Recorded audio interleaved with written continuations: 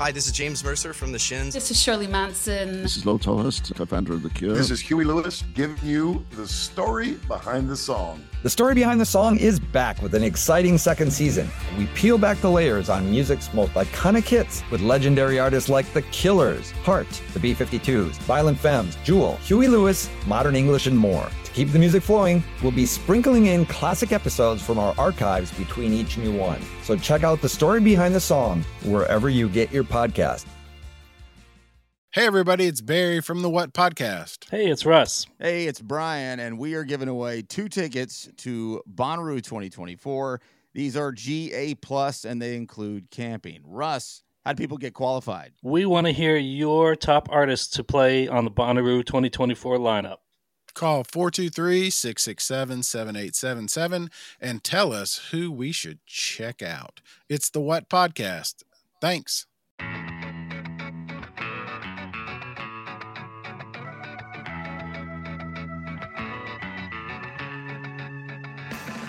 Agent 99 were a short-lived but excellent 90s New York ska band, taking a kinetic approach to the genre, but not really mixing overt punk or hardcore elements. The group launched the careers of people like Ara Babajan from The Slackers and Alec Bailey from Leftover Crack. But their lead singer, Dunia Best, is a real talent and worth getting to know better. Since Agent 99, she's performed in other bands like Brave New Girl and Dubistry. Currently, she plays in a group with her husband called Dunia and Aram. They just released their debut album, Bedfellows. Today we talk to Dunia and hear the story of her long and interesting musical career in ska and reggae. Dunia came up in our episode with Ara, right? Yeah. And so she was in Agent 99 with him.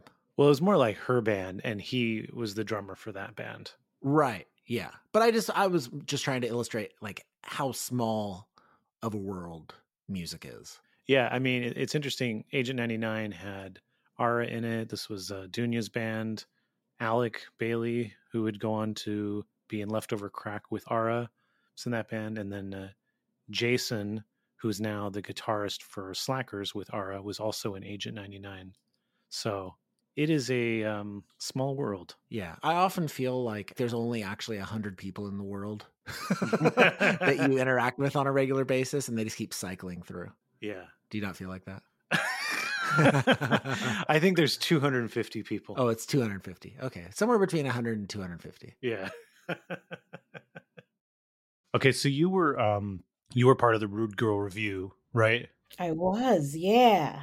What was that process like? Did they like kind of tap you and say, you want to join this project or? Yeah, basically. So I understand that Kristen was talking about it with Jenny, and then Tara got wind of it, and Tara kept asking about it, and Tara basically just made it happen. Mm. So yeah, they buzzed me about it. I think Tara might have asked me, like, if there was going to be an all-star women's group, would you join it? And I was like, heck yes. I know that there was one rehearsal with everybody, and I'm pretty sure was one rehearsal where it was just the East Coast folks. So I assume you were at both those? I was. Oh, actually, I was that day. I was also picking up my friend Vivian from the airport. So it was an exciting adventure. The first rehearsal day. What were those rehearsals like? Well, the first one was in New Brunswick, New Jersey, and a lot of the Rude girls live in Maryland and South. So I know that there was a van filled with women coming up from Baltimore, and I came up by myself because I was picking up Vivian from the airport that day. You know, Trisha came down. Trisha from some ska band came down from Rochester even. And we all went to New Jersey, to New Brunswick, to this little studio with no air conditioning on the first hot day of the year. Always fun. I mean, it was funny because, like, the thing is, you know, the guy who ran the space is, like, so super sweet and so super nice. So we were, like, grateful to have the space. And he was very kind. And he just had all these, like, portable air conditioners that he did the best he could with. But, you know, you're going to fit, like, 10, 11 people in a room. It's just, you know, doing stuff. You're not going to be cool, even if there's like high air conditioning going on. So Yeah.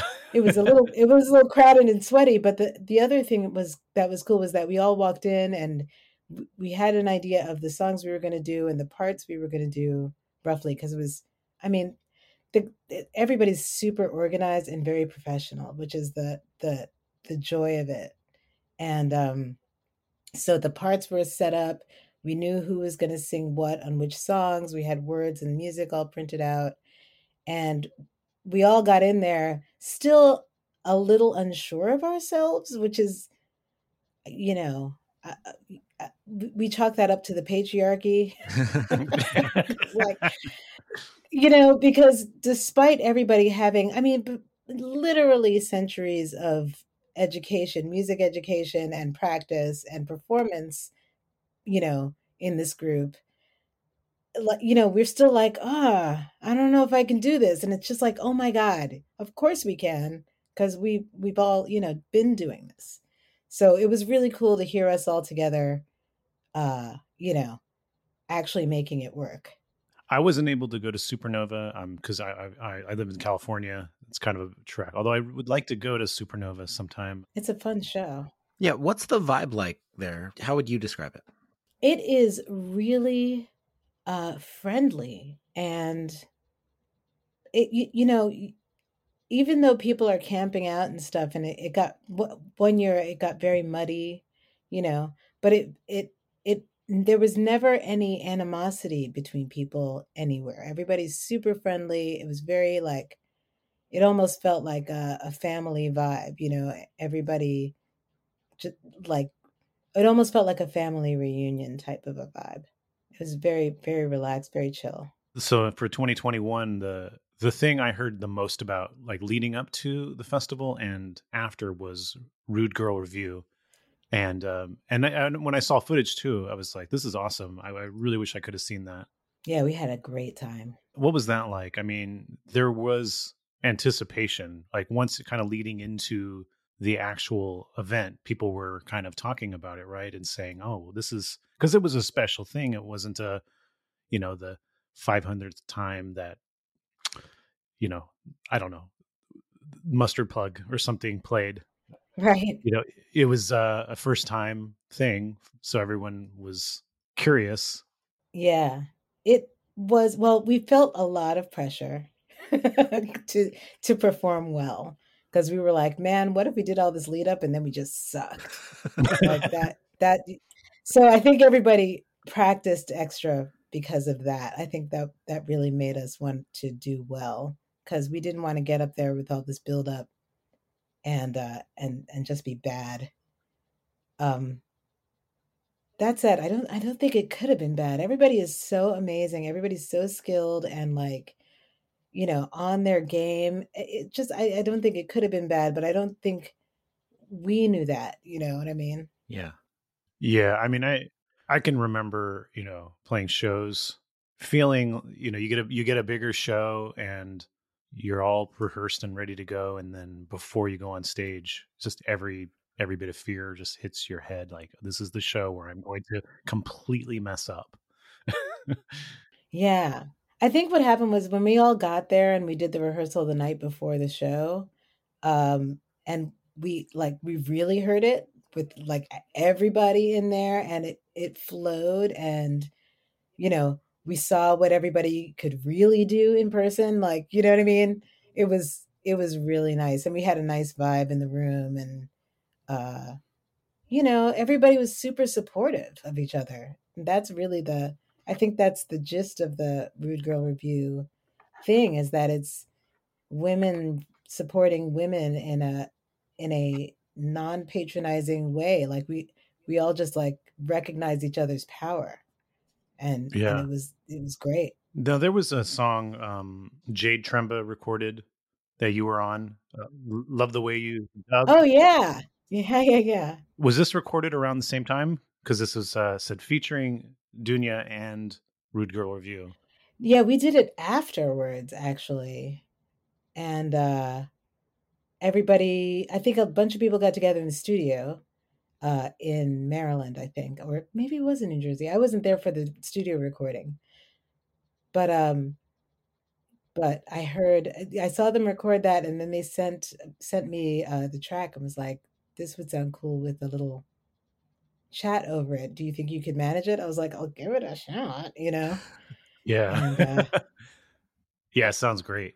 yeah, I wanted to do something, I wanted to do something in the vibe of the song, and I wanted it also to be like an ode to DJs of all genders.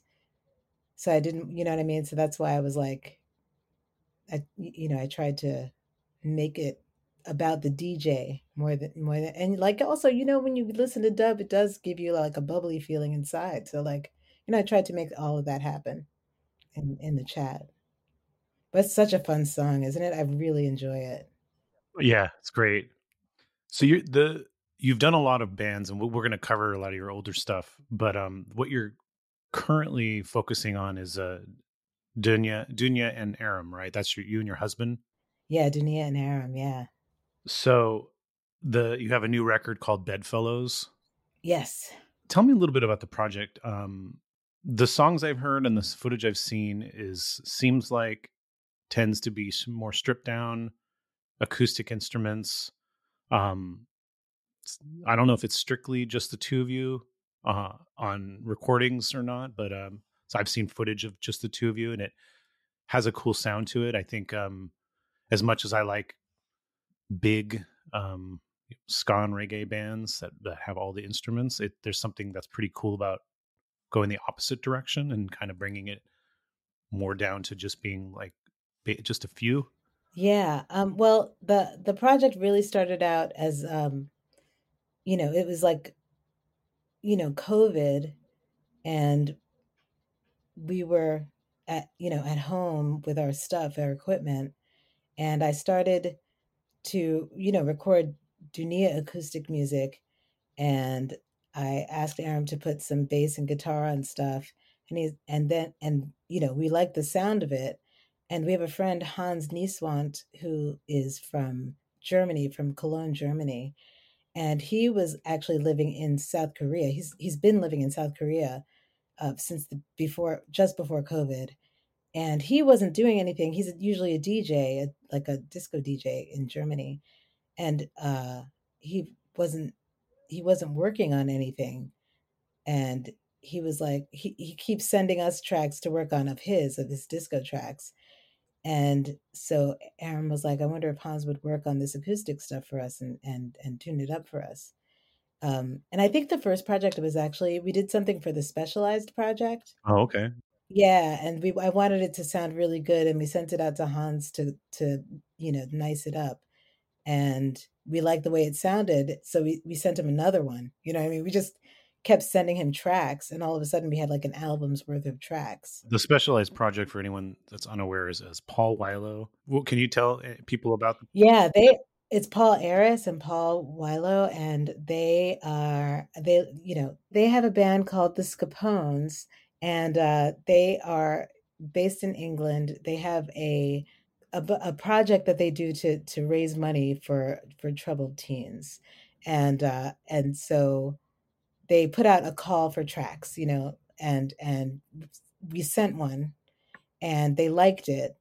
I think this was I can't remember it was the first one that we did. We did The Man Who Sold the World for them. Nice. And I loved the way it sounded with Hans producing it. And so Hans did more for us, and he did we have a bunch of songs from all of our old bands that we started playing with just Aram and me, just acoustically. We moved from New York down to Maryland because my husband's a professor, and he got a job teaching at the university down here. So we had to move, and we couldn't take our whole band with us. So we started playing duo shows, and figured maybe we should just put together a recording of the duo. It was going to be a demo, and then we had Hans work on it, and it sounded better than a demo. And Hans helped us find a label in Cologne that would put out the record. And, it just snowballed. And now we have a record and a record label for the first time ever. And and they like the way we sound, and it doesn't sound like anybody else that I can think of. Yeah. And I really dig it. It's mostly Aram and me on the instruments. Hans sometimes brings in an excellent drummer who we got to play with in person in Cologne recently. Oh, that's awesome. And, and also Hans puts on a little percussion and he adds a little DJ noise sometimes. And it's really fun. Yeah. When you do the stripped down acoustic percussion, you feel the groove differently than when it's the big band. And it has an interesting groove, I think. Yeah. Like it could bounces a little different. Yeah, what I try to do, I kind of brought it all the way back to the Nyabingi sound in my mind. I wanted to make it sound like, the roots of it all, you know, Yeah. like really bring it home. Because also, I love, punk, and I love ska punk, and I like some of the newer bands and everything, but I also feel like they there's a little loss of the kind of the roots of where the music harkens from, and so I come from like, I've been playing African and Caribbean percussion my entire life. And so I just, I know how to do that somewhat. And so I threw it in there, basically. So your experience with African percussion predates your time with ska. Oh my God, yes. I've been doing it since I was a little kid. My mother is a world, worldwide percussionist. She used to play in a band called Women of the Calabash, a group called Women of the Calabash. And after that, she played in a group called Lady Gord Sangoma, and she's played on records by Nana Vasconcelos. She's played all around the world for heads of states and things like that. So, I learned from her. What's that like having a musician parent? I mean, and I was obsessed with music as a kid, but my parents could not be less interested in music. So to me, like just music on its own felt like my thing, not like I had my own music and they had theirs. You grew up in a house where music was around. Yeah, very much so. We had instruments everywhere. My father plays trumpet and he sings. And he also, my father's also a filmmaker and a cameraman. He worked for television for my whole life. So, we also met famous musicians a lot. We met Patti LaBelle and James Brown and Wow. all kinds of people. I mean, what's funny about it is I don't know what it's like to not have musician parents. Like, Yeah. we grew up, we went to Dance Africa, we went to Alvin Ailey, we went to, we saw all kinds of music all the time. My mother has been performing, since I was, I don't know, maybe 6 or 7 or 8. And before that, she was in fashion. So I was going to fashion shows as a little kid. And, my whole life is backstage with a coloring book. Was there a point of having your music be something that you identified with and that maybe pushed back against your parents' idea of music, or was it never like that for you? It was less about the music, more about the culture. Like when I started Agent 99 and started doing that, my parents, I think they got nervous. I mean, I was hanging out with crust punks and on the, in Tompkins Square Park, and like, we were hanging out with No Commercial Value and, Scott and those crazy people. And it was, I mean, I was never like a drug addict or anything. I had firsthand knowledge that like I was not about to be a drug addict, because like I just had seen it firsthand too much, and it was not cute for me. So I don't think they were afraid of that, but it was definitely not like the neat and clean, jazz thing that they were much more, happy about, accustomed to. Yeah. What was the draw of that scene to you? Everybody was really nice. I always, I always liked those guys. They were very cool, and they were free and open, and they, creative, and outside of the norm, and kind of doing their own thing in their own way. I was always into the yippies and the hippies when I was in high school. I was always uh, like an activist, and those guys were activists, and they were going outside of the societal norms, and I appreciated that. We'll be right back after this. Hey, everybody, it's Barry from the What Podcast. Hey, it's Russ. Hey, it's Brian, and we are giving away 2 tickets to Bonnaroo 2024. These are GA+, and they include camping. Russ, how do people get qualified? We want to hear your top artists to play on the Bonnaroo 2024 lineup. Call 423-667-7877 and tell us who we should check out. It's the What Podcast. Thanks. So before Agent 99, you were in the first iteration of the Slackers. Yeah, or well-ish, yeah. So yeah, it was a process, yeah. Yeah, it's definitely a process. So can you tell us a little bit about that? I know you met Vic first, right, in like 89? Yeah, and at NYU freshman orientation. Yeah.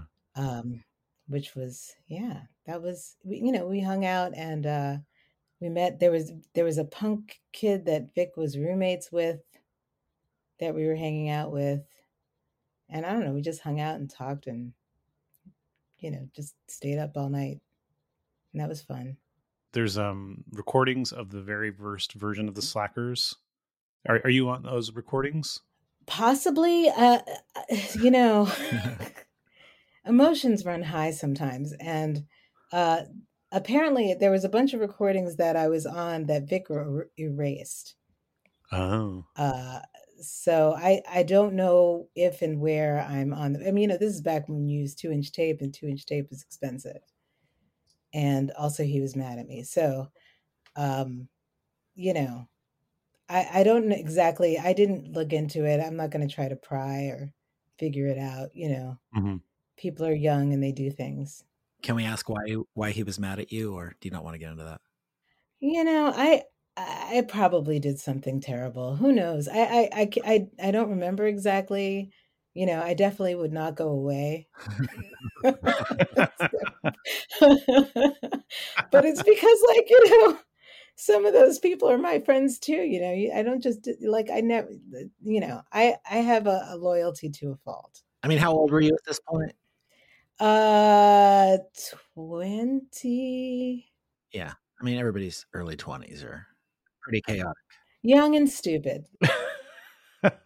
Yeah, my early 20s were more chaotic than my teen years, and I probably made dumber decisions in my 20s than my teen years.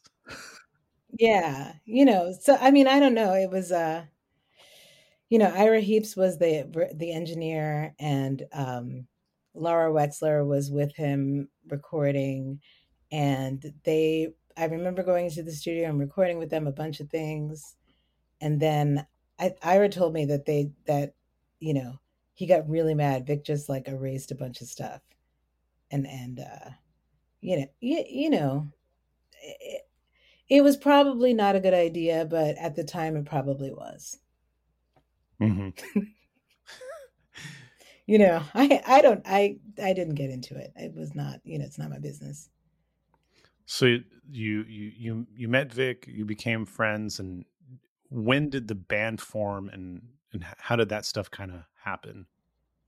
So I didn't see Vic for a year, and I ran into him and Happy, Michael Weininger, on the street. They were selling books on the street, and Vic was like, "You should come see my band play at the Space of Chase." And I saw him hanging out with Louis Zuluaga. They were the thing about it was they were incredibly beatnik, and they were dressed in suits, and they're sitting on the streets, and there's Louis has got bongos, and they were playing, and it was just so adorable.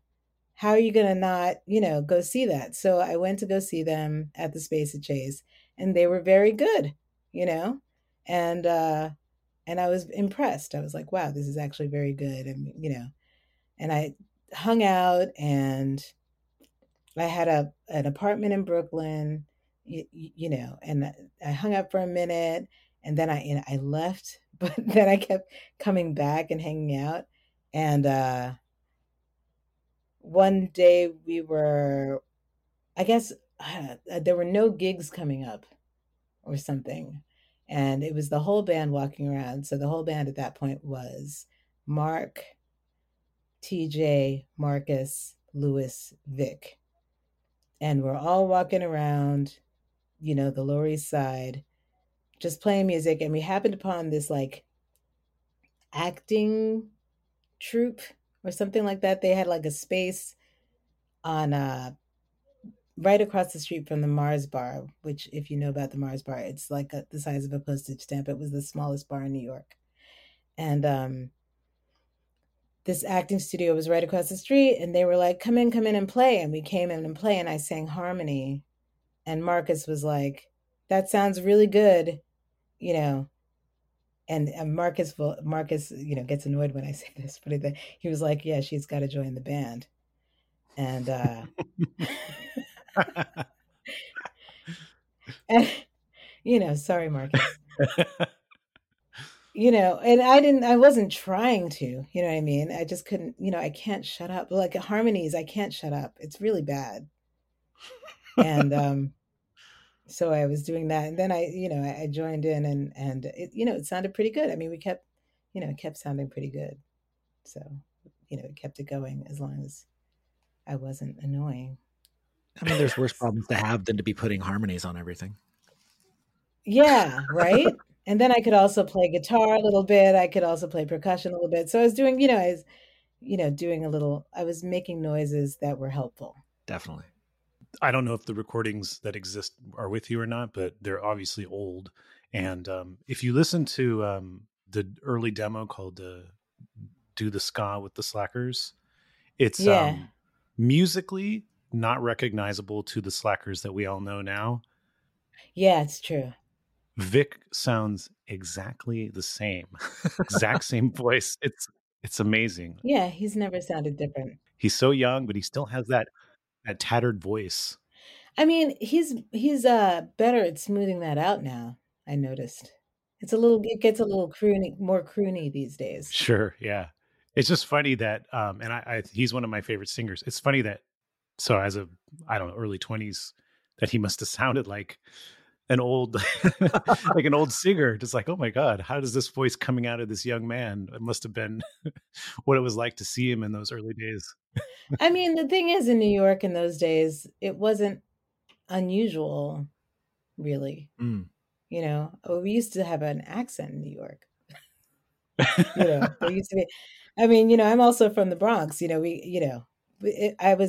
It's just, that's just what people sounded like. So during this time, you were also hanging out with No Commercial Value, which is Scott Sturgeon's old band. Yeah, I was a super fan. I love those guys. Mm-hmm.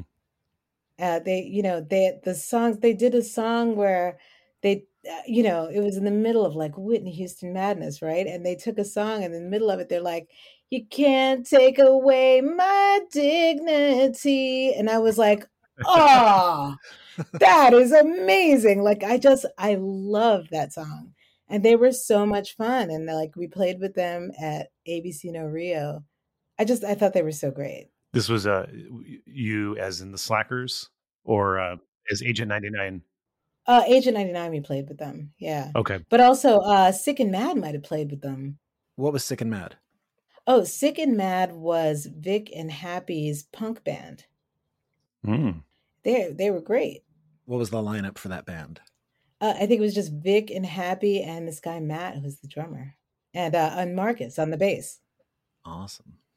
It was 4, yeah. Marcus on the bass, Happy singing, Vic on guitar. Although on the recordings, Vic was on bass and guitar, and then Matt was the drummer, And they were from Westchester, and they were great. They were great, like an awesome punk band. We actually covered one of their songs for the Dunia and Aram project. Covered a Sick and Mad song for the Stubborn Records compilation, the latest one. What's that song called? It's called Chuck Authority. Nice. Oh, speaking of Dunia and Aram, you posted on Facebook, the test pressing. You're listening to the test pressing, and it's just a visual of the record spinning. Yeah. What song is that? Because I really dig that song. That song is called "It's Never Easy Sigh." It's actually a first single. I'm working on a video. Okay. It's Never Easy Sigh. It's really, I really dig that song, and which is my Aram wrote that song, and he wrote it years and years ago actually.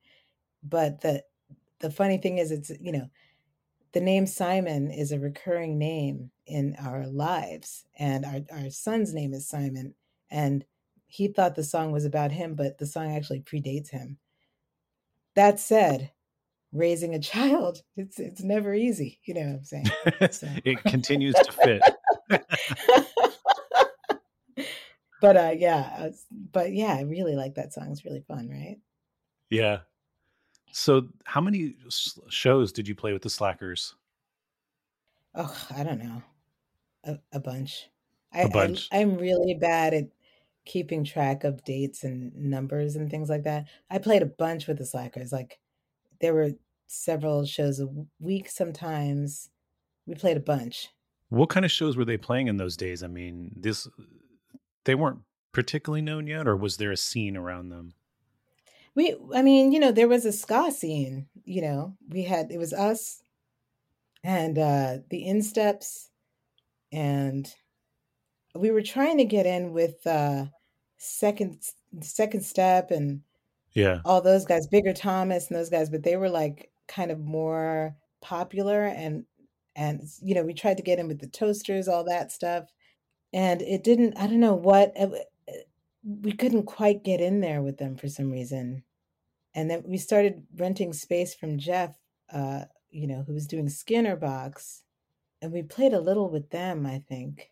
We were playing a lot with local kind of funk bands. There was a band called The Authority, they were like so famousy, you know what I mean? They were like they were so fantastic. And my brother had a band called Cosmic Ghetto. We played with them.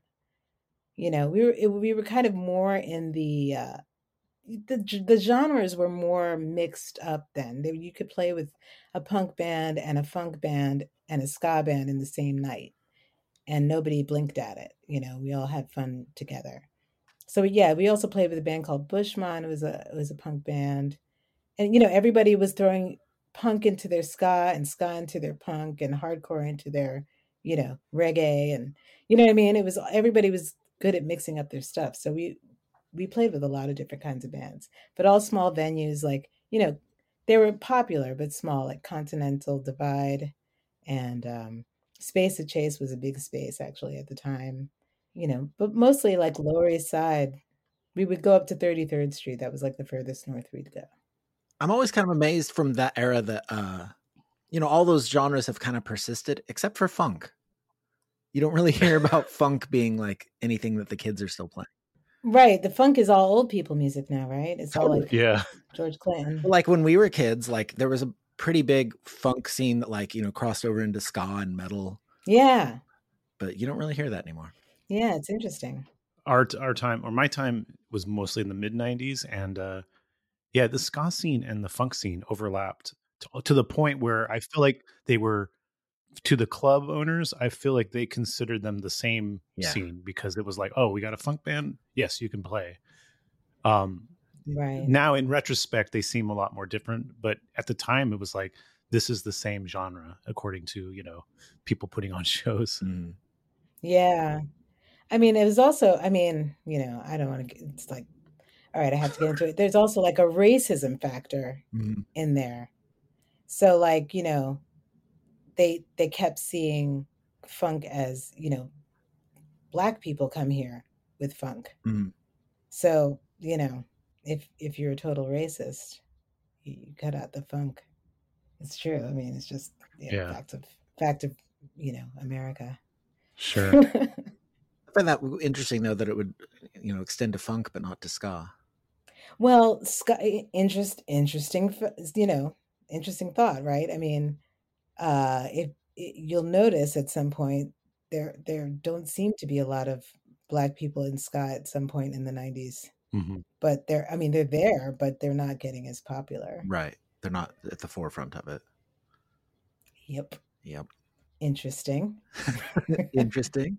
So tell me about the forming of Agent 99.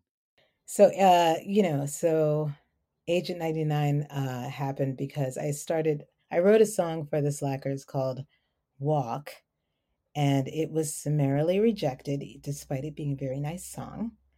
And then I was summarily rejected. And so I decided to play my songs by myself with a guitar at open mics in various places. And my best friend Gail was like, why don't you just start a band? You can start a band. If your brother can do it, these guys can do it. Why don't you just do it? And I was like, all right, fine. And so I just started asking people if they could play. And I met Jay. I can't even remember where I met Jay now. I think it was maybe at a party. It's crazy. Anyway, I met Jay, and I was like, somebody tells me you play a guitar, and he's like, yeah, and I was like, are you good? He's like, yeah, and I was like, all right, well, let's see. So I taught him my little tunes, and he played them well. Is better than me, which is all that really mattered. And he's like, I know. I knew a bass player. I worked with a bass player at Shakespeare and Company bookstore. So we had him playing bass. And we got a drummer that I think was friends with Jay, but like it was not what I needed. And he was like, well, I might know this drummer, Aram. And, he's really good. And I don't know if he'll play with us, but we could at least give him a shot. You know what I mean? And so he came. I think we all came over to my house, and Alec, after we played a show, we were called Courageous Cat. Jay and I and the bass player and drummer, we played a show as Courageous Cat with no commercial value. And we were talking about how we needed a bass player, and Alec was like, "Oh, play bass for you, why not?" And I was like, "What? Okay, that's great, because Alec is amazing." So I was like, but totally, So I think we all came to my apartment. I was living by then on 77th Street, and Alec was like, "Look at this," and he played the bass line for "Sweet Dreams," and I was like, "This is it." We played Sweet Dreams, and it was awesome. I was like, this is it. This is the band. And then they were like, we have to change the name though. Courageous Cat is a little whack. And I was like, oh, I like Courageous Cat. And then, but because I'm a crazy cat lady. But Jay came up with Agent 99 as a name. And and it's stuck. It's just kind of perfect. Wait, back up really quick. You're a crazy cat lady. How many cats do you have? None right now. I have no cats. My cat passed away, and my husband is now allergic to cats. And but we do have an awesome dog and a cockatiel. That's what we hear in the background? No, I don't know what that is in the background. It might actually be I think it's a backing up truck. Oh, now I hear a backing up truck. Okay. Yeah. Yeah. No, the cockatiel, he's pretty quiet right now, actually. But yeah, Skakatiel TM. Yeah, trademark that. That's a good band name too. But yeah, no more cats, unfortunately. We have a cat that visits. It's fine. He's great. My cat passed last year too, so now it's just our dog. Yeah. It's so heartbreaking. I like losing a cat. I don't think people understand. We cried for like months. Yeah. Yeah. We were like really sad. That cat was like, she was everything. Yeah, we had. Well, actually, her sister had passed like a year before because we got them together at the same time as little kittens. Oh, And yeah, I know this is a sad story, so sorry, but it's so heartbreaking. the last cat last year, we called her Sammy, and she had a stroke or something like that, and she couldn't walk. And then we talked to the vet. The vet's pretty much like, yeah, this is, you could try, but she's old and it's probably not going to get better. Oh, So we had to put her to sleep, and I had to take her to the vet, and I held her while they were putting her to sleep. It was it was a very tough day. that's so painful. It is. But I was reading about that, and like a lot of people not wanting to do that, not wanting to be there, and like Yeah, that's saying like it's as hard as it is, you have to do it because for the cat. exactly. So I was like, okay, Yeah, that's what we had to do. I know it's a holding. Oh God, it's just I can't even think about it right now, actually. But it's like, it's important. They need the love as much as they're people. yeah, exactly. So anyway, Aww, cat love, cat love. Oh yeah, Adam, you have a cat now, right? I do, and actually, the cat that I had 10 years ago, we had to put down, and I didn't even realize it was an option to hold them while they put them down, and I have felt bad about that ever since that I didn't hold them. Oh no! Yeah. Well, he knows though. He's there. He's with there. Aw, kitty baby. Yeah. In Defense of Ska will return in a moment. Hey, everybody, it's Barry from the What Podcast. Hey, it's Russ. Hey, it's Brian, and we are giving away 2 tickets to Bonnaroo 2024. These are GA+, and they include camping. Russ, how do people get qualified? We want to hear your top artists to play on the Bonnaroo 2024 lineup. Call 423-667-7877 and tell us who we should check out. It's the What Podcast. Thanks.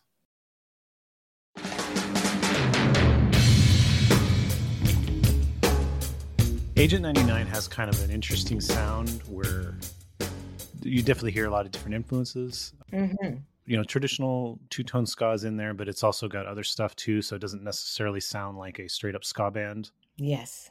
Can you tell me a little bit about that? Was there a lot of thought put into it, or was it just like kind of throwing things at it and just seeing what felt right? My one rule that I kind of brought to everything, which I kind of inherited from Vic and the Slackers, was that we don't pretend to be anything we're not.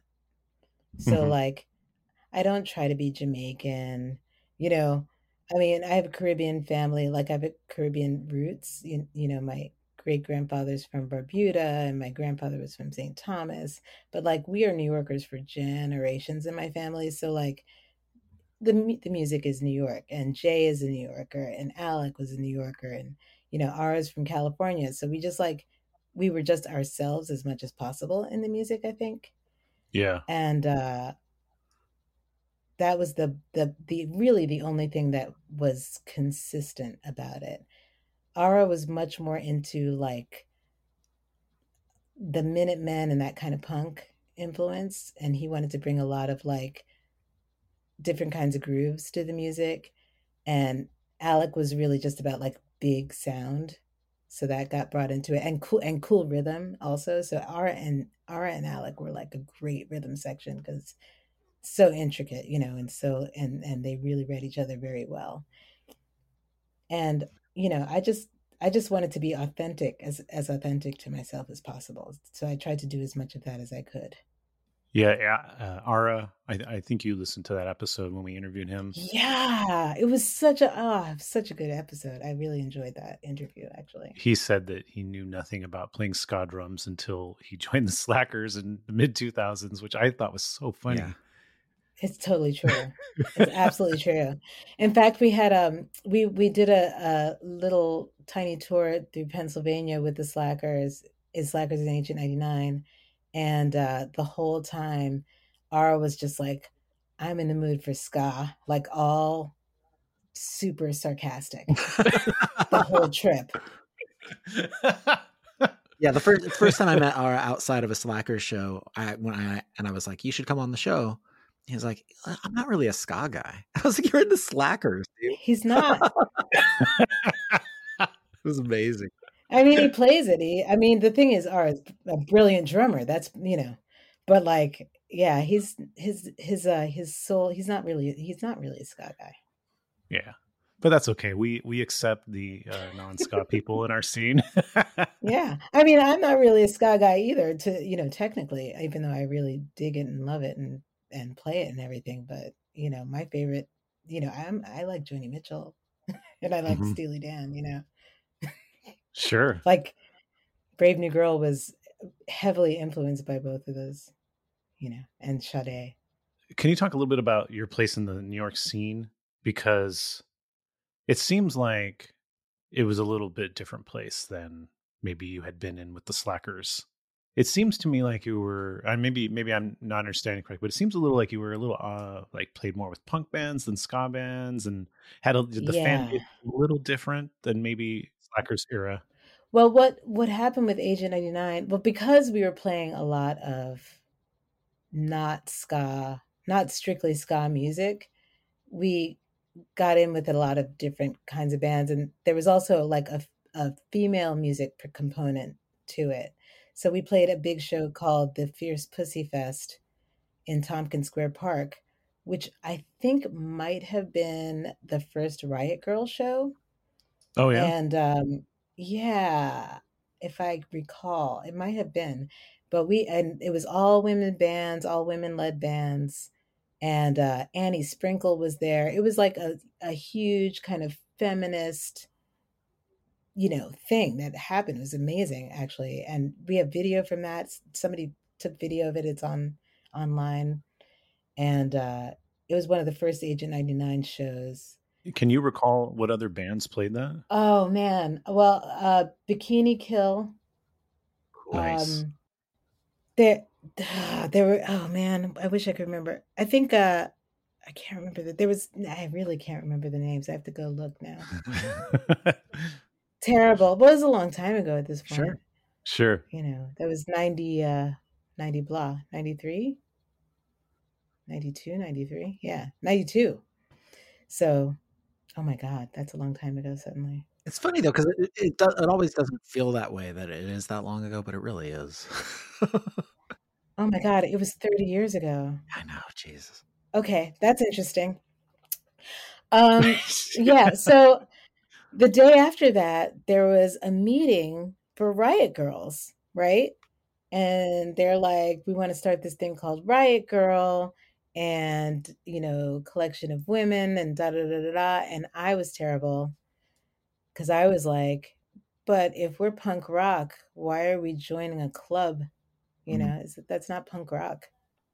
And so I got cut out of the movie.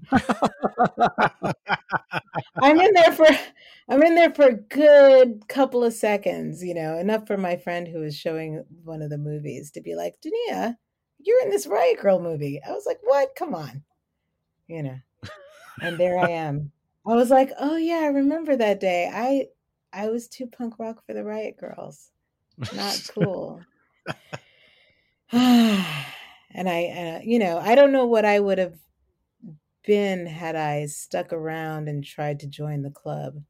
But I was not about joining any clubs. That's the whole thing. I mean, that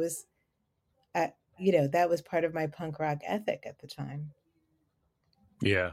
That said, the Fierce Pussy Fest was a fabulous show. We had an amazing time. And then Wigstock was like the next week. And, it was just a very beautiful, revolutionary time in the Lower East Side. What was Wigstock? Wigstock was like, it was a gay and transgendered party in the street. It was like, an homage to Stonewall, and everybody came out in their best, cross dress and wigs, and D-Light played, and it was fantastic. It was like it was a big party in the street. That sounds great. It was awesome. I mean, I wanted to go every year, but I kept having to do something. It's very annoying. So Agent 99 is kind of short-lived. Yeah. A couple years, maybe? Yeah, a couple years. 90, 3 to 95 is what Jay says, because Jay remembers things better.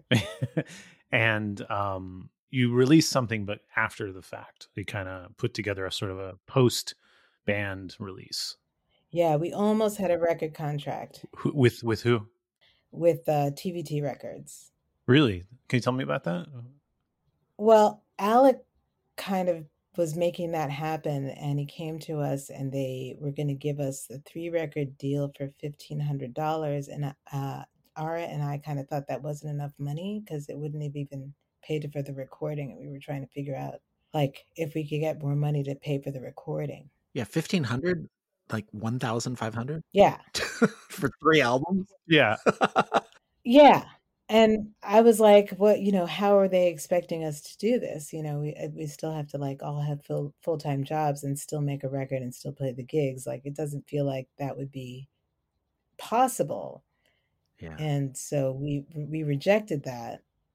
And then things went terribly wrong. I mean, Alec and I think probably Scott got into our rehearsal space and took the instruments and of all the other bands, and my best friend Kathy, whose guitar I was borrowing, I think he didn't know that was mine, and we got kicked out of the space. You know what I mean? Like, and then I was like, I'm gonna have to find another bass player, man, because in my family history, when somebody starts doing heroin, they don't live very long. Yeah.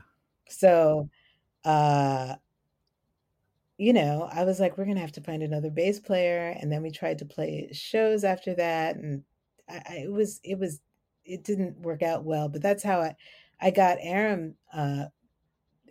Aram was at a party at the Slacker's house because he is friends with Marcus's sister, Catherine, and from like college. And Aram was at their house for I guess it was Valentine's party. I don't know. And he started playing the bass, and I actually had met Aram in high school, and I recognized him, and I was like, "Hey, I know you." And then he starts playing the bass, and I was like, "Well, it's a bass player that I know. Like, what's better than that, right?" So I was like, "Come down and play the bass for us, and see if see if it'll work." But Ara was kind of done with it at that point, and like really we didn't even get we played one show with Aram at the Continental, and then that was that. And it just kind of fizzled at the end. There wasn't a big blowout. It was sad. It was hard. It was no blowout. It was just like, everybody ignoring me. It's when you're young and in a band and you have ambitions and you start to get some momentum. If you lose that momentum, it feels debilitating. Yeah. Especially when you're in that state of mind where you're like, I want to make this thing happen and I want to prioritize it, and you get those setbacks. I think it's pretty tough to like recover from that. Yeah, and really what I wanted to do is I wanted to take Aram and like I was like, hey, you play, I play, let's just take off. And we'll play our way through Europe or whatever it takes, you know what I mean? And he was kind of more on a sensible track at that point. He's like, no, let's get jobs like regular people. I tried for literal decades to be regular people, and it turns out I'm not very good at it. So here I am again. What sort of jobs did you have? What was your worst job? Oh my God.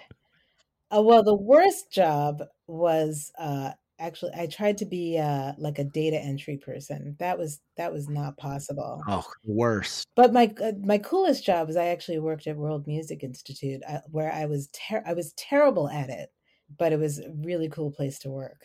And what were you doing there? Just teaching music, or? No, as a box office manager. Okay.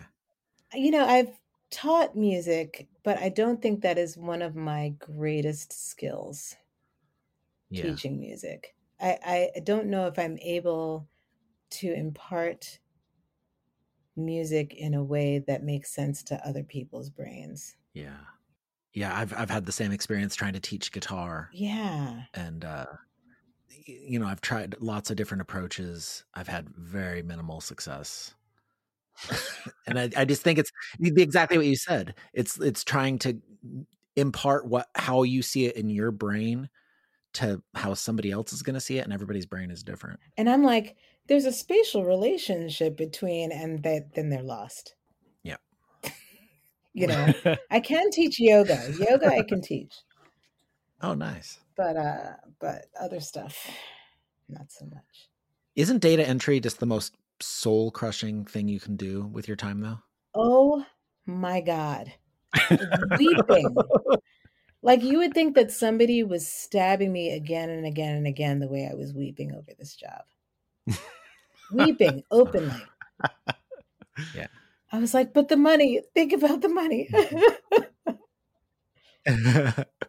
I had a data entry job where I really tried to apply myself to it for like a full day, because they were like, how much, they were like, this is the amount you should be able to get through in one day. So I was like, okay. And I like worked through my breaks, and like I still came up like way short. Short. And so after that, I was just like, forget it. Right. So I just started coasting, and it was only a temp job, but it was like right before a European tour. And oh my God. And so I needed the money. And then the bosses pulled me into the office, and they were like, we're going to let you go, and this is why. And I just let it wash over me. I just didn't even care. But I went back to my desk, and I just took the whole folder on the desktop of all the entries that I'd done, and I just deleted it and walked out. That's awesome. It was the best feeling. Like all the work gone. Take that. You know what the best personification of that was on TV? It was on Broad City. Do you ever watch that show, Broad City? Oh yeah. It's so A funny. little bit, yeah. Well, Alana's character is like in the bathroom basically the whole time just smoking weed. I just thought, like, that's a data entry job. That's the only way one can approach it. Like, how else are you going to do that kind of job? Have you seen that newish show on Apple called Severance? I've started watching that. Oh my God, it's crazy. It's a little depressing though, eh? They obviously they chose data entry because that's the most soul crushing, nightmarish job that you can have, where you can never leave. Yeah. Yeah. And you just have to delete it from your daily life in order to function. Because if you think about it too much, oh my God. Yeah. And just really quick, one last thing on this subject. How long ago was this job? Now that's the funny part. It was only a few years ago. It was like okay, maybe 9 years ago. I tried to do it. Yeah. So for me, it was 20 at this point. Do you still have stress dreams about it? No. Oh, thank the gods. Lucky. You're so lucky. I do. Oh my God. I have dreams that I'm back in there doing it. Oh. It's the worst. That's terrible. Yeah, no, once I realized how terrible I was at it, and I just accepted that reality in myself, it's like, it's not a failing. It's not because you're stupid. You know what I mean? Like, it's because it's your brain will not do that for you. Your brain will not allow you to do that.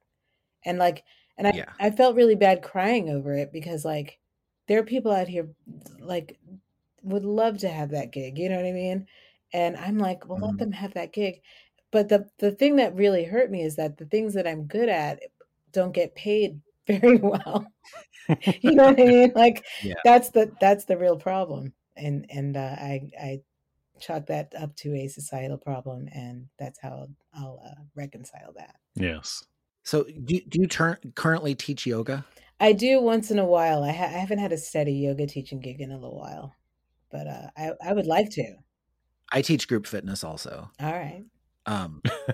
You can't make a living doing it. No, you cannot. You cannot.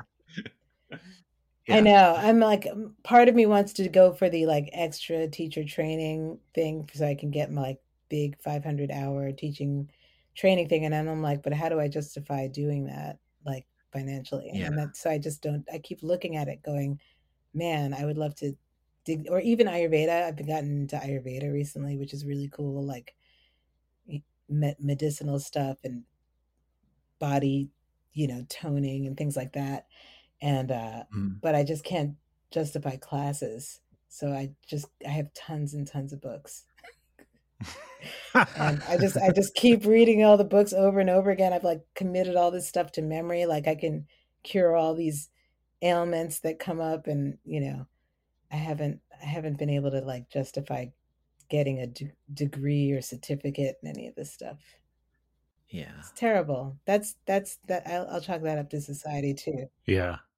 So your post Agent 99 bands are primarily you and Aram, correct? Brave New Girl, or no? Am I Dubistry? Well, it's me and Aram and Todd Nocera. Okay. Who is brilliant, amazing keyboardist, arranger, person. He was the person that made Brave New Girl really happen, and Dubistry to some extent. Dubistry we started because we moved to Los Angeles and we needed a new band to play with because it's an addiction. And Sure. Matt Urbania, who used to play with No Shadow Kick with Noah Shackman, actually. So Noah introduced us to Matt in LA because Matt had just moved to LA and needed a project.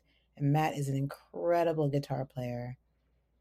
And so we had kind of a drum and bass, dub and bass sound thing. And my brother Ahmed was playing the drums initially. And then we had a percussionist, we had a DJ, and we were playing it was very cool. We met Jason Lawless in LA. That way he got us our first bunch of gigs. Yeah. And that's how we got onto that compilation he put together, the really nice acoustic compilation with Roll Away. We basically recorded Roll Away for him to put on that compilation. Then we all moved back to New York and Todd was still there, and so we kind of reformed Brave New Girl with Todd. And then I kind of wanted to play different kinds of gigs. So we kind of had Dubistry / Brave New Girl. So it's all the same people, but just kind of different groups. And, kept that going as long as we could. Can you talk a little bit about the influences and elements in these bands? Yeah, Brave New Girl started because we all loved jazz and we all loved reggae and ska, and we all loved kind of grooves and funk music. And I was thinking of it as kind of like a Sade meets Steely Dan meets The Selector in my mind. I think that's where I was thinking of it. And we actually, we did do some ska, because those are the people I knew who could get us, get us play on the radio and stuff. I was trying to kind of use my networks. And but the sounds that we came up with were kind of deeper and more interesting. And when we wrote songs together, it's like pure magic. We would just, come up with jams. Like my favorite song that we have is called One of These Days. And we have 2 versions of it that sound totally different from each other. But both of them are really incredible and beautiful pieces. So, yeah, I mean, the one band that we all have in common that we will all go to a show is Steely Dan. And not, it's like, it's funny. I feel like we hear something in Steely Dan that other people don't hear because people think of it as like smooth music. And we were driving from a recording session and we actually got pulled over for speeding listening to Steely Dan because we were grooving so hard. I mean, it was just like, it's just so funky. Like the drumming is so good. Yeah. And I'm very particular about drummers. I don't know if you can tell. Steely Dan, lyrically, I have like such a bite to their lyrics. Totally. I think that it's not a contrast to the music. I think it's a more subtle bite in the music that matches the lyrics. Exactly. People my age grew up hearing Steely Dan in the grocery store. That might be partly why it's conditioned to be thought of that way. Maybe that's what it is. Because that year that they won the Grammy for 2 Against Nature, they were like, I'd like to thank Eminem for taking all the flack because they literally have a pedophilia song on that record.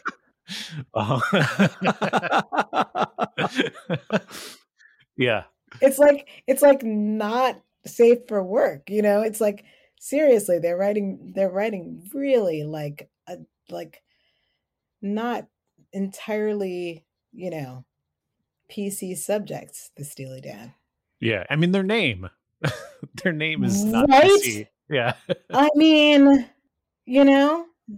so, I like how everybody thinks that they're all like nice and smooth, but like they're talking about like affairs and, Yeah. difficult adult subjects. We'll be right back after this. Hey, everybody, it's Barry from the What Podcast. Hey, it's Russ. Hey, it's Brian, and we are giving away 2 tickets to Bonnaroo 2024. These are GA+, and they include camping. Russ, how do people get qualified? We want to hear your top artists to play on the Bonnaroo 2024 lineup.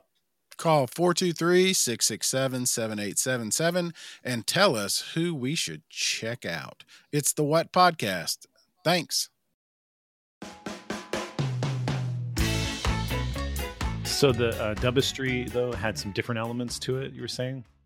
Yeah, Dubistry, we took... So Matt is really good at doing live, like dubbing out. He's just incredible at it. So we just took his skill and capitalized on it. Like he it was really kind of almost all about Matt Dubistry, because he could do all that stuff live. And Aram holding down the good bass lines, and Matt just being like making incredible noises in person. I see. It was really fun. And plus, if we could do break beats along with it, it was also fun to like dance to, and it was really fun. I saw something you said, like I think it's on your Twitter or something, says dub yoga. Yeah. Is dub yoga, can you say what dub yoga is? Dub yoga really is just my it's more of a concept. I haven't really done anything with it. There is somebody who did do something that isn't me, but they made it 2 words. Mine is just one. I just bought it before everybody else did. Smart. Yeah, but I have a whole it's a concept that I have yet to flesh out, but I'm about to flesh out. It's has to do with kind of seed sounds and seed rhythm. Mm-hmm. And like roots of music and movement, basically, things like that. Interesting. I look forward to hearing more about that as it evolves. Yeah. I have a DVD that's a black metal yoga. Yes. I love that. I've done that before. Yeah. I have one of my friends who I was in teacher training with actually has a black metal ballet troupe called oh wow, Ballet Mori, I think it was. They are fantastic. All metal, all different kinds of metal from all around the world. Fantastic. So you got to work with Ari Up from the Slits? Yeah, well, mostly we were just friends. Yeah, I'd love to hear about that. I love the Slits so much. Yeah. I wish people, I mean, there are definitely Slits fans out there, but I think the record they put out is one of the best of the era, and it encapsulates reggae drumming with post-punk sounds in a very interesting and unique way that, anyways, I just think it's a brilliant work that they did. So I'm curious how you got to be friends with her and your story with her. Well, actually I met her through the Slackers, I met her at Wetlands.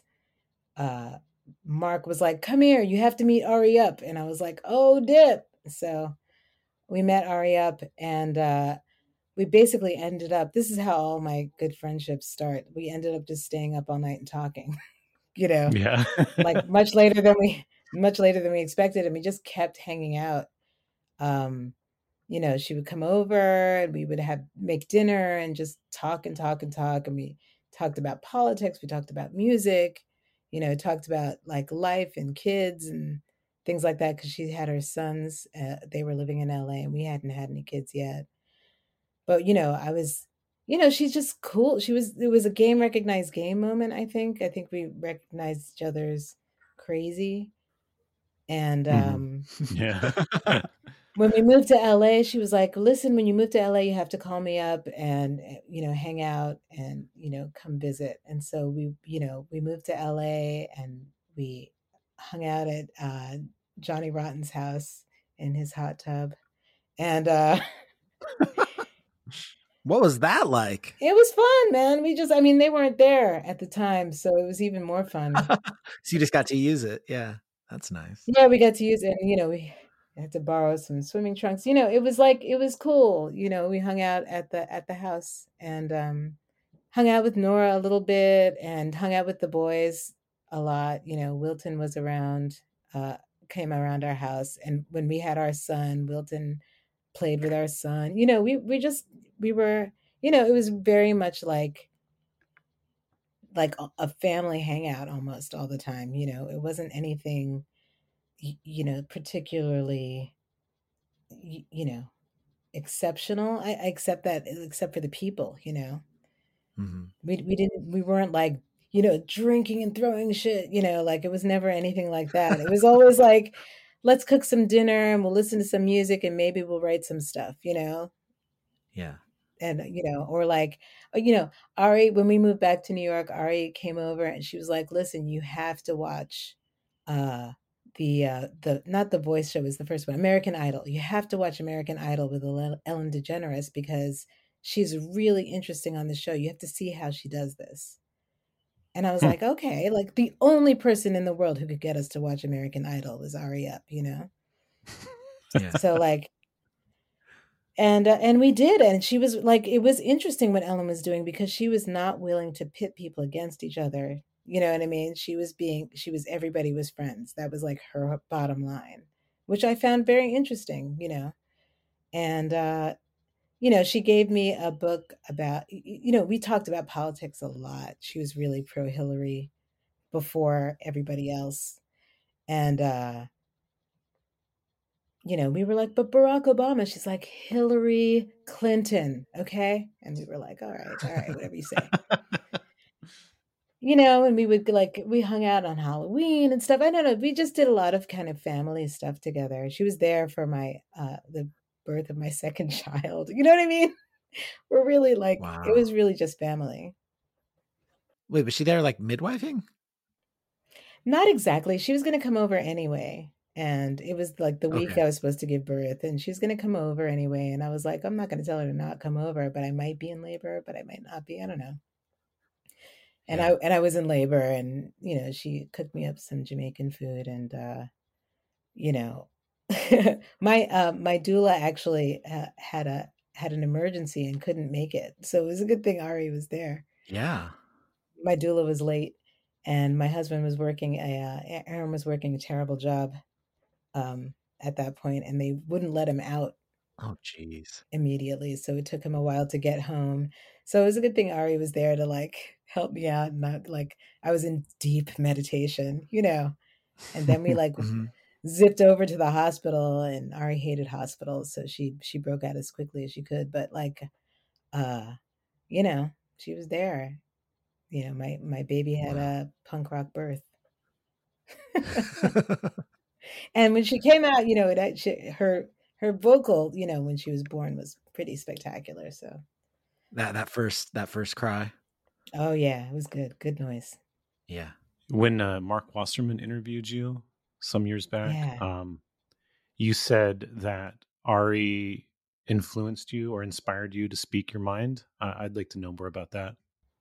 Yeah, I mean, Ari was never afraid to be Ari. Never let anybody stop her from being that, People kept trying to get in her way and she wouldn't let that happen. And it's, being around somebody like that, why would you hold yourself back? That it's very inspiring. I love watching music documentaries and But you never know when you watch a music documentary of a band you like if you're going to end up liking them a little less or a little more. You know, nothing bad like, oh, I can't listen to this music anymore. But sometimes you see the person behind the music and they're kind of a cranky or unlikable person, and you're kind of like, oh, that sucks. But Yeah. when I watched the Slits documentary, I definitely it grew a greater appreciation of her and liked her a lot more than I already did from before. When I Yeah. just was sitting with the music itself, she was a interesting person with a lot of energy and a lot of conviction. Yeah, definitely.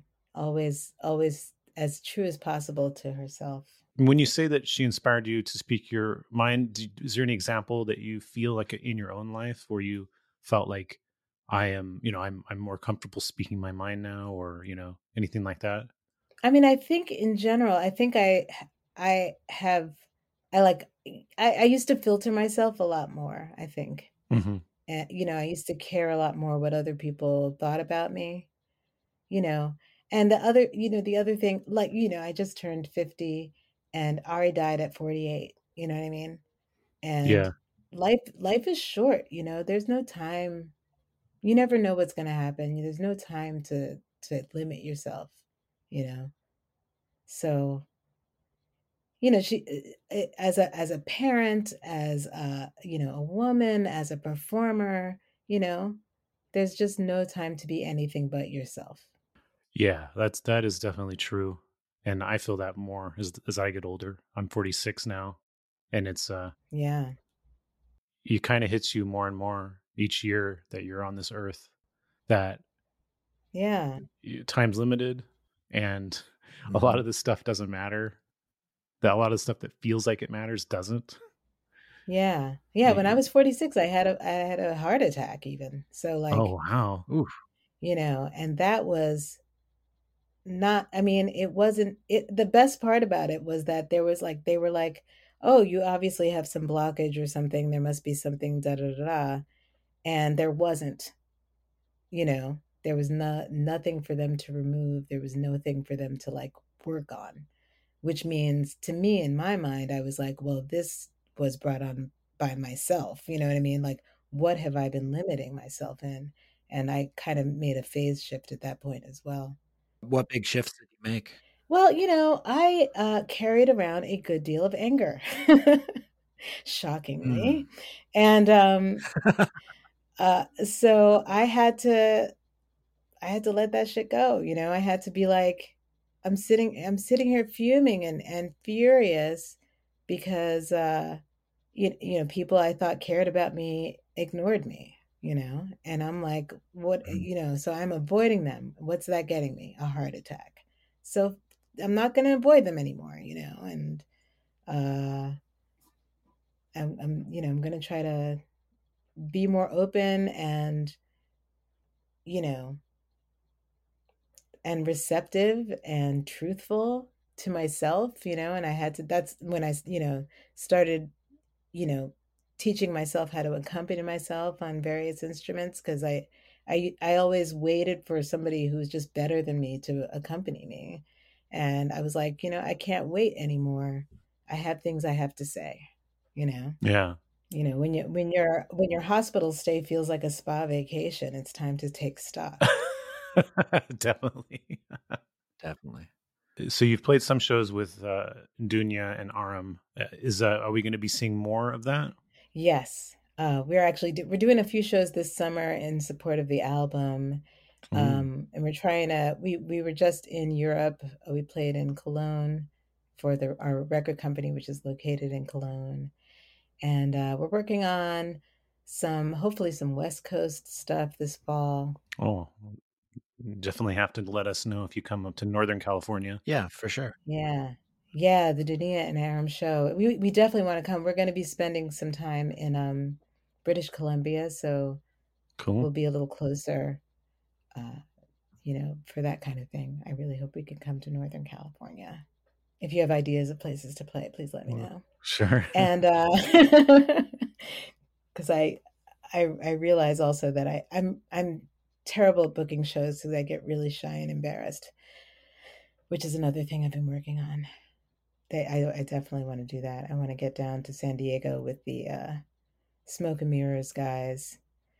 And, I just kind of want to do more of the going on the road thing because I really enjoy it.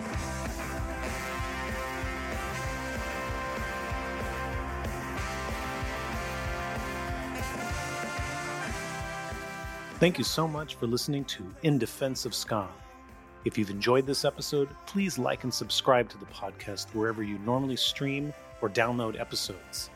If you haven't already, grab a copy of my book, In Defense of Ska, available at clashbooks.com. You can follow us on Twitter, Instagram, Facebook, and TikTok. It's at In Defense of Ska. And please consider joining our Patreon at patreon.com/indefenseofska. You will get monthly bonus episodes, extended interviews and commentary per episode, and access to the In Defense of Ska Discord. In Defense of Ska would not be possible without the great team that tirelessly works on it every week. So you should go check out their other projects as well. Co-host Adam Davis has an amazing band called Omnigon. Give them a follow on Instagram and Twitter. It's simply at Omnigon. And our editor, Chris Reeves, has a phenomenal record label and podcast called Ska Punk International. For more information, go to skapunkinternational.com. And if you've ever enjoyed one of the highly specific In Defense of Ska memes floating around the interwebs, it was likely the work of The Bands I Like Only Charge $18. Find them on Facebook, Instagram, and Twitter. And on that note, we leave you by saying, Ska now more than ever.